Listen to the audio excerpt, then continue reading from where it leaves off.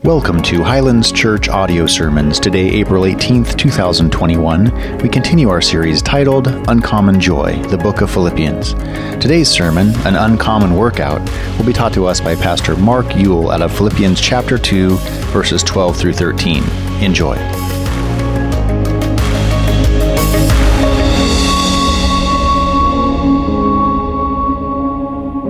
So I don't know about you, but I think in pictures a lot of times. And so when I was coming up with the title of Uncommon Workout, my mind went to a few unusual physical workouts that I've seen, and I thought I'd share three of them with you. So if you could, just watch this for some uncommon workouts.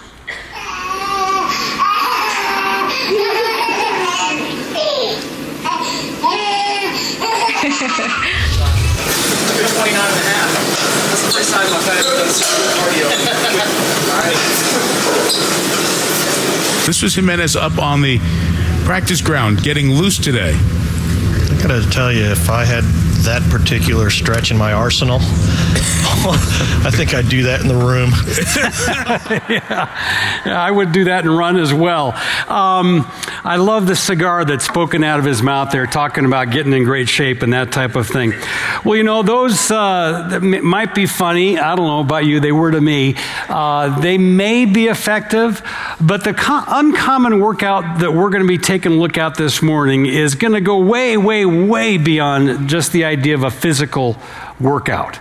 We're going to be seeing what it really means to have a spiritual workout, and I was reminded of how Paul would write about this idea of working out when he would write to Timothy and said, "Train yourself for godliness. For while bodily training is of some value, godliness is of value in every way, as it holds promise for the present life and also the life to come." And I love that passage. One, I love it because, as you can see from this chiseled form before you, I'm not really one to hold bodily discipline up in high regard. But I like this because of the promise that it holds for us in regards to the power of God's Word and what He provides. And folks, that's what we're going to see this morning. We're going to see an uncommon workout that if we really grasp what these little two verses are talking about from Philippians 2, chapter 2, verses 12 and 13, if we could understand these 50 or so words, it's going to radically change how we view God, how we look at our faith, and maybe most importantly, how we live out our faith to the glory of God. So this uncommon workout, there's a lot for us. And I want to set it up by presenting several, I'm calling them tension points, some things that seem like they might be diametrically opposed, but we're going to see through this passage how they'll work themselves out. For example, on one hand, you've got the religious achiever, and on the other hand, you've got what I refer to as the spiritual pacifist. The achiever is the one who's just working like the dickens. They're busting their pick to try to please God, who must be keeping score of making sure that our rights outweigh our wrongs. That's the religious achiever. On the other hand, you've got the religious pacifist. This is the one who doesn't even want to break a spiritual sweat for God. He or she is just kicking back in their lazy boy lounger and going with the expression, just let go and let God. Well, how do you reconcile both those extremes? How about the torn, the one who's torn? In their mind, they're thinking, God, I want to do what you want to do, but I also want to do what I want to do. So God, I'm willing to go anywhere you want me to go. Just don't send me to Africa or make me work in the nursery. You know, that's the torn person. How about the fearfully schizophrenic person? This would be the one that looks at the Bible and says, now, am I to fear the God of the Old Testament? Or should I turn to what Jesus said and said, fear not? It's the proverbial to fear or not to fear. That is the question. And so what do we do with that? And finally, you have the confused that would look at a passage, even what we're going to read this morning, and read, work out your own salvation for it is God who works in you. So the confused person would look at a verse like that and say, well, whose work is this? Is it ours or is it God's? Well, believe it or not, these two verses are going to sort through all 4 or 5 of those different tension points, and we're going to come to a conclusion that will show us what an uncommon workout looks like, where we can end up with this uncommon joy that's the theme of our whole book of Philippians. So let me give you the big idea right up front. It really hinges upon 4 words. I put them in a sentence. It's a little bit longer. But here's the main idea. God wants us consistently obedient by being continually dependent. So if you leave here with just 4 words under your belt, think of consistent obedience and think of continual dependence. We're going to see how both of those come into play. So again, let's turn to Philippians chapter 2, verses 12 and 13. Paul writes these words, "Therefore, my beloved, as you have always obeyed, so now, not only as in my presence, but much more in my absence, work out your own salvation with fear and trembling. For it is God who works in you, both to will and to work for his good pleasure." So he starts off with this wonderful word, therefore. Now, as we've taught you many, many times, when we see the word therefore, what are we supposed to ask? Oh, come on. Every other service just filled this right in. What's it there for? Yes, good for you. Thank you for responding to that. Yeah, when we see therefore, it's setting up this thing that's in the context of the greater passage. And in this particular case, Paul writes therefore in verse 12 to refer us back really to how we started, but specifically chapter 2. Because it's in chapter 2 where he's given so much instruction for us. He's told us that, hey, I want you to have the mind of Christ. I want you to be humble like Christ. I want you to be obedient like Christ. And in the greater context of what Paul has written already, he's basically moving from what Thomas talked about a couple weeks ago and last week. He's moving from doxology, that we'd be thinking straight, to, doctrine, thinking straight, to doxology, which is praising God. This week, we're going to see he's moving into the doing aspect. So we go from doctrine to doxology to doing, or if you want to lump it up in 2 words, from praising to practicing what the Christian faith is all about. And so that's the therefore, and it links us back to the prior verses. And then he offers these 2 little words, my beloved. And at first I was just going to glance over those, but the more I thought about it, the more I realized that there's a little hidden bonus principle here for us. My beloved. You know, Paul is really, really good at openly expressing what he's feeling inside. Have you noticed that already in Philippians? He's already said that I hold you in my heart to the people that are reading this letter. He's already told them, I yearn for you with the affection of Christ, and here he calls them my beloved. So here's the little bonus exhortation for those of us that might be a little bit shy in regards to openly expressing our affections. And guys, this is mostly applicable, I think, to us. We're like that proverbial guy at the wedding that told his wife, honey, I love you, and if anything changes, I'll let you know. That's not Paul. Paul wants us to be just like he's modeling, to be verbally expressive about telling what we feel. You know, to quote the great theologian Garth Brooks, that we would tell the one that you love just what you're thinking of in case tomorrow never comes. Let's learn to be more expressive of how we feel. That's a good opening principle. But that brings us to the uncommon workout that we read about next. So an uncommon workout, what does it require? Well, it requires consistent obedience. And really, we see that consistent obedience when we take a look at the good choices that we make, no matter when and no matter who's looking. Now, Paul would say it this way. He says, as you have always obeyed. Now, that's quite a statement to make about somebody. As you have always obeyed. Does this mean that the Philippians were perfect in every way? That they never made any mistakes? No, they're just like you and I.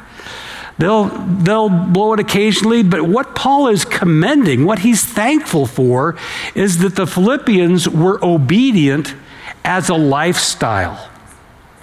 They were obedient as a lifestyle. He could look back on their past and said, I can remember how you obeyed when I was right there with you. And in the past, you made great decisions. Now, when I'm not with you, I want you to continue to make good decisions, to be consistent about that. And again, so much of what we need is consistency. Isn't that what we want as parents from our kids? Oh, yeah. We just want them to make good choices all the time.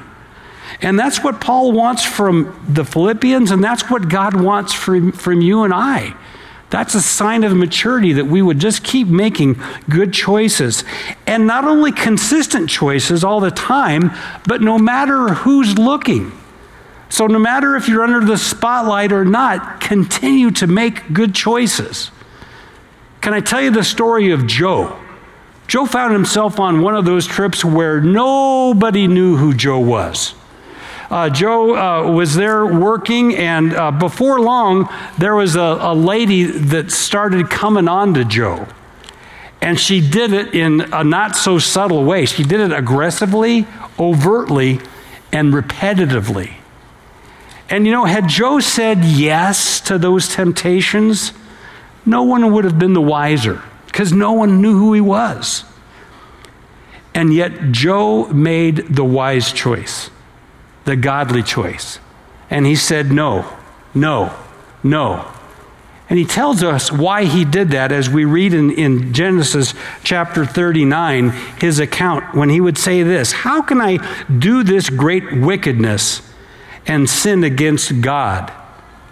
See, so says Joseph of Genesis. Character is who we are when no one's looking. And our choices should not be contingent or hinge on our chance of discovery. Can I give that one to you again? Consistent obedience does not hinge on the chance of discovery. Now, I was trying to figure out how to illustrate this consistent obedience, no matter when, no matter who's looking. And the perfect example came up, as God so often does when we have to teach a passage. I got home about a little over a week ago, opened up the mail, and the city of Scottsdale sent me just the perfect illustration of this. When I opened up the letter, I'm not admitting to any infraction here that I may have been 12 miles over, but I was just amazed at the clarity of those pictures that they send to you. And as I remember that incident, I remember, oh yes, there was that little quick flash of light that I observed on Bell Road. And had I known that little box was going to be there, I would have backed off. And yet, what was God teaching me? Consistent obedience, no matter who's looking. And that's how it should be for our Christian faith. That's what Paul wanted for the Philippians, and that's what God wants from us. Consistent obedience, all the time, no matter who's looking. Well, how is that possible? It's possible with this next point, is when we respect and submit to God. And that comes into play with this phrase. He says, now, as you have always obeyed, so now, not only in my presence, but much more in my absence, work out your own salvation with fear and trembling. Now, I'm going to take that little phrase, work out your own salvation, I'm going to put it aside. We'll come back to that in a minute. But what does it mean to work out your salvation with fear and trembling? I love the way the New Living Translation phrases this. It says that we would be obeying with deep reverence and fear. Deep reverence. I love the fact that Tim would pick out songs and accentuate this reverence aspect, even as we sang right before coming up here. That the mountains would bow down in reverence, so will we. You know, I wonder in our society where we've become so casual, so cavalier, so comfortable with God, if we've lost this idea of being reverent before Him. That when we would think about or experience God as we read His Word, that we would just sit back in silent awe and wonder about His majesty.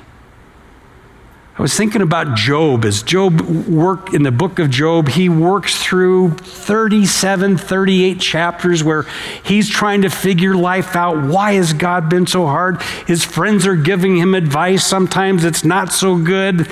And he's wrestling with all this. And then after all of their dialogue, then God steps in. And God starts to ask Job some questions.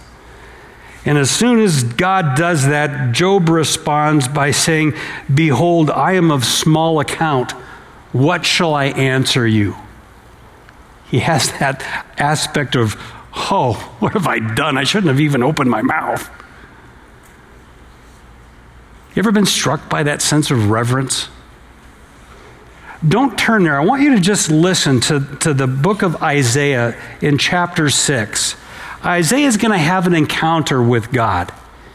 And that encounter is going to lead to a deep sense of reverence and awe, and then it's going to lead to obedience.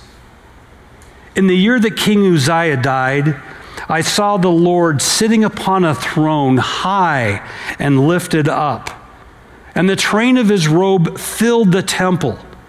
Above him stood the seraphim. These are angels. Each one had 6 wings, and with 2 he covered his face, with 2 he covered his feet, and with 2 he flew. And one called to the other and said, "Holy, holy, holy is the Lord of hosts. The whole earth is full of His glory." And the foundations of the thresholds shook at the voice of him who called, and the house was filled with smoke. And I said, "Woe is me, for I am lost, for I am a man of unclean lips, and I dwell in the midst of people with unclean lips. For my eyes have seen the King, the Lord of hosts." Then one of the seraphim flew to me, having in his hand a burning coal that he had taken with tongs from the altar. And he touched my mouth and said, "Behold, this has touched your lips. Your guilt is taken away, and your sin atoned for." And I heard the voice of the Lord saying, "Whom shall I send? And whom shall go for us?" And then I said, "Here I am. Send me." You see what's happening here? Isaiah is given just a glimpse of the glory and the majesty and the awesome wonder of God. And in humbleness said, "Man, I'm not worthy." But then in recognition of that which only God could do, said, "Here am I, send me." My beloved, if we had a good sense of reverence and awe for God, our obedience would be a supernatural byproduct of that. It's a healthy thing to view God with fear and trembling. The same God that shook the mountains of Mount Sinai is the same God that lovingly says, "I will discipline those whom I love." We can honor God both ways. Well, that's consistent obedience, and that brings us to the next major section, which is our continual dependence. You see, that type of obedience doesn't come naturally. We need to depend on God, and Paul's going to draw out 3 things that speak to that. And it gets back to that expression that we read before, work out your own salvation. What is that about? Well, if you've read any of the New Testament, and certainly a lot of Paul's letters, you would understand that if you take out just that one little expression, work out your own salvation, it's not in any way referring to coming to faith in Christ, because that is a total work of God. From start to finish, it's a work of God. And he's already told us that in Philippians. He said, being of the same mind, he who began a work in you will bring it to completion. So I put it this way, thinking about what it means to work out our salvation. It's not saying don't work for your salvation. Like a dog would work for your favor or for a treat by doing something. We don't have to work for our salvation. We don't have to work toward our salvation as some joint venture project. We don't work in our salvation because when we come to God's party, we have nothing that we're bringing to the party. Everything that we have from start through it to finish, we need to be dependent upon God. And so we work out our salvation as a result, as the end product of that which God is working in each of us as followers of Christ. And he names 3 specific things that you and I need to depend upon God for in order to have this sense of continual dependence. The first is this: we depend upon God for the desire. For the desire. Think of it in regards to your mind. Those things that you're thinking about, that you're intentional with your thoughts. That's what Paul has in mind when he says that God works in you to will. To will. Being of the same mind, having the mind of Christ. As one of the guys that I meet with in discipleship said, discipleship is really nothing more than learning to make the immediate choice that's the next best choice of what God has commanded. I thought that's a great way to describe discipleship. It's thinking about what the next good choice is and then doing it. Like Thomas reminded us last week that our outlook determines our outcome. Or as John Wooden, the basketball coach from UCLA said, he said it this way: there is a choice that we have to make in everything that we do. So keep in mind that in the end, the choice you make makes you. And I like that. I think Paul would like that. I think God would like that because he is accentuating the fact that our right obedience, our dependence starts in what we're thinking about. It starts in our will. It starts in our mind. But it doesn't end there. It leads to when we depend upon God for the drive. And if desire equated to mind, think of drive as the motor. Because he puts it this way, that God is at work in you to will and to work. Now, the Greek word work is the Greek word energizio. Energizio. What word does that sound like to you? Energy, yeah. And that's what this word means. It means how it sounds in English. It's the inner drive that strengthens us, that gives us the fuel to do that which God has asked us to do. If we're dependent upon human effort, we'd fade out pretty fast in that resource. But God says, I'm going to give you the will, and I'm going to give you the work and the energy to do what you need to do.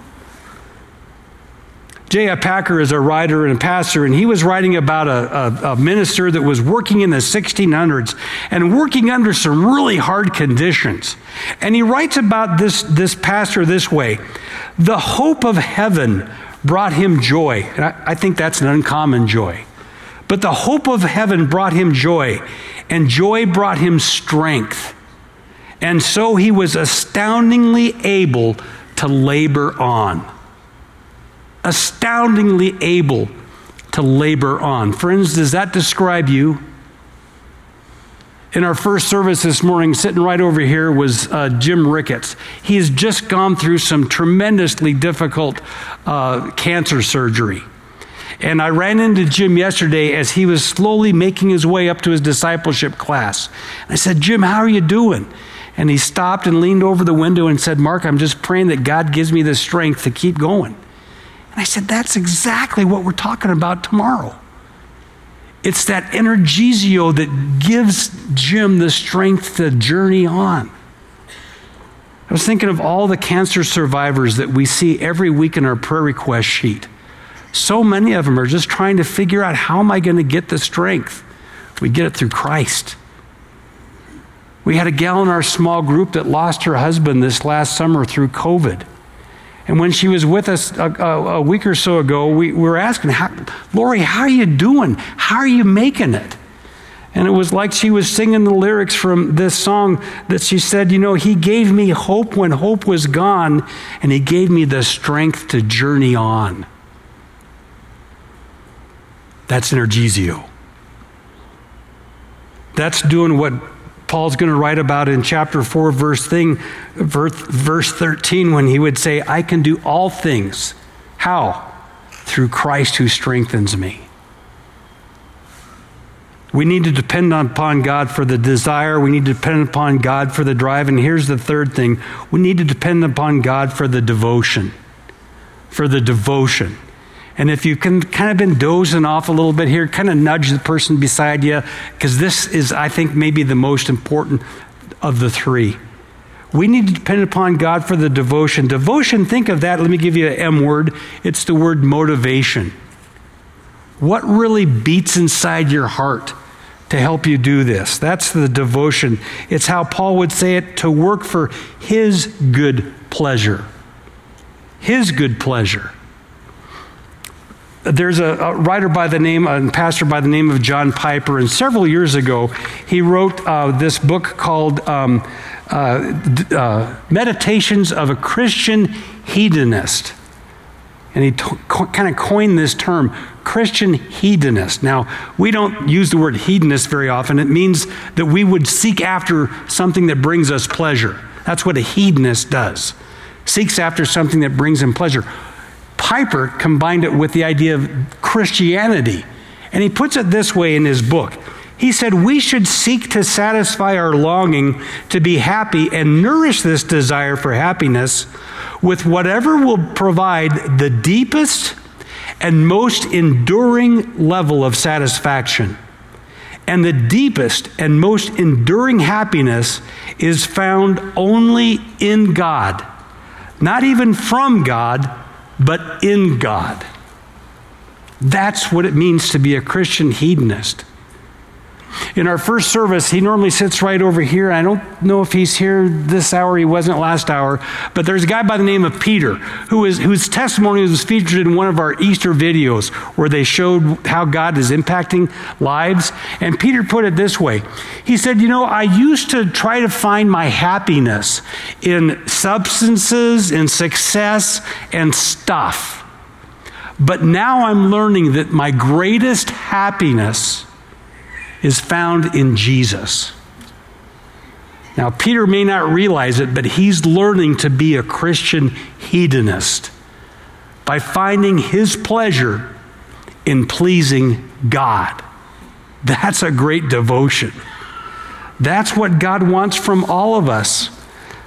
I had a pastor that said, referring to his job as teaching pastor, he said, my job as a teaching pastor is to help people understand the pleasure in pleasing God. Dave, you remember Daryl talking about that? Pleasure in pleasing God. Man, there's no greater joy than that. And that kind of devotion, that kind of dependence is based on having a relationship. Not just a perfunctory relationship, not a rules or rituals relationship.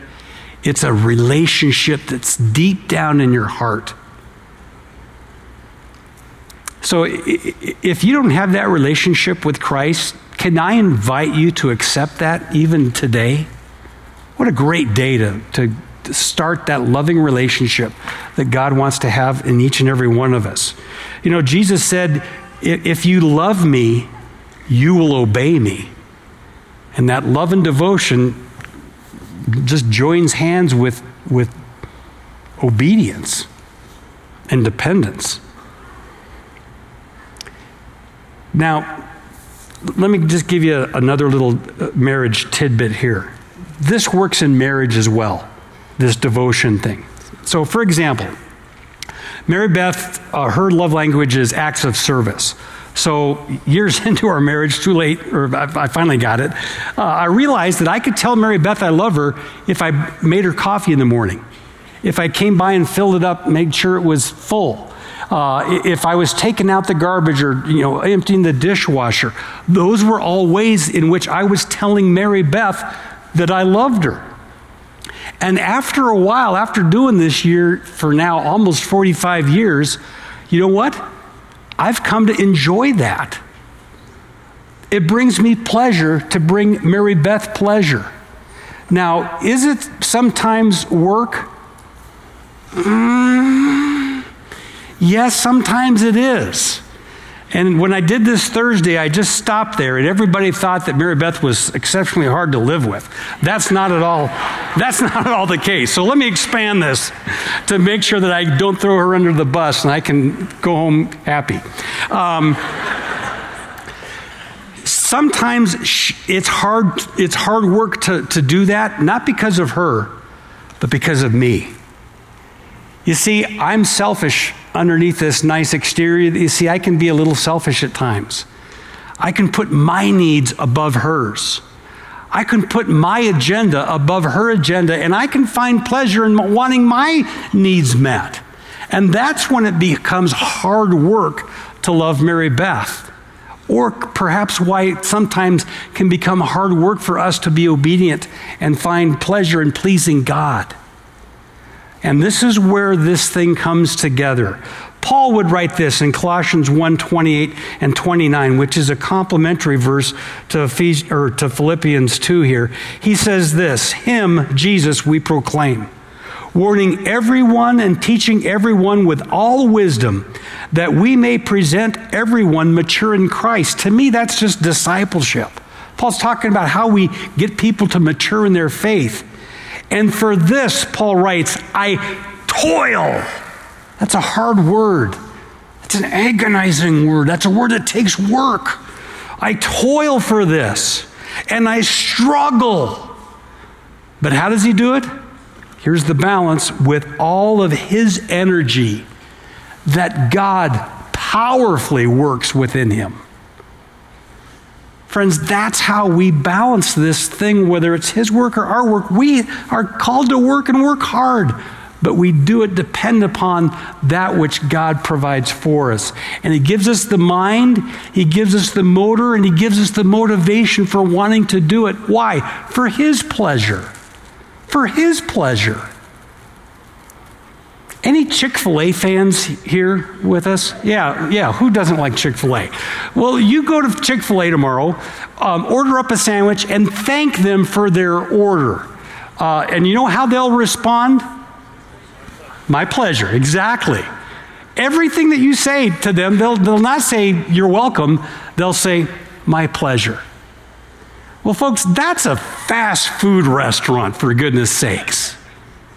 What would our lives be like tomorrow if with every choice that we were make, whether you're going into a board meeting or you're having to work with someone that just rubs you the wrong way, what would it look like if you said, I'm going to just pick out one of the attributes of Christ?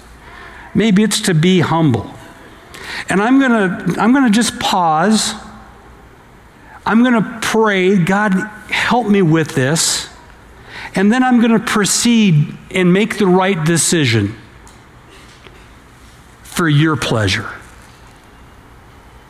Our lives would be radically different tomorrow if we did this.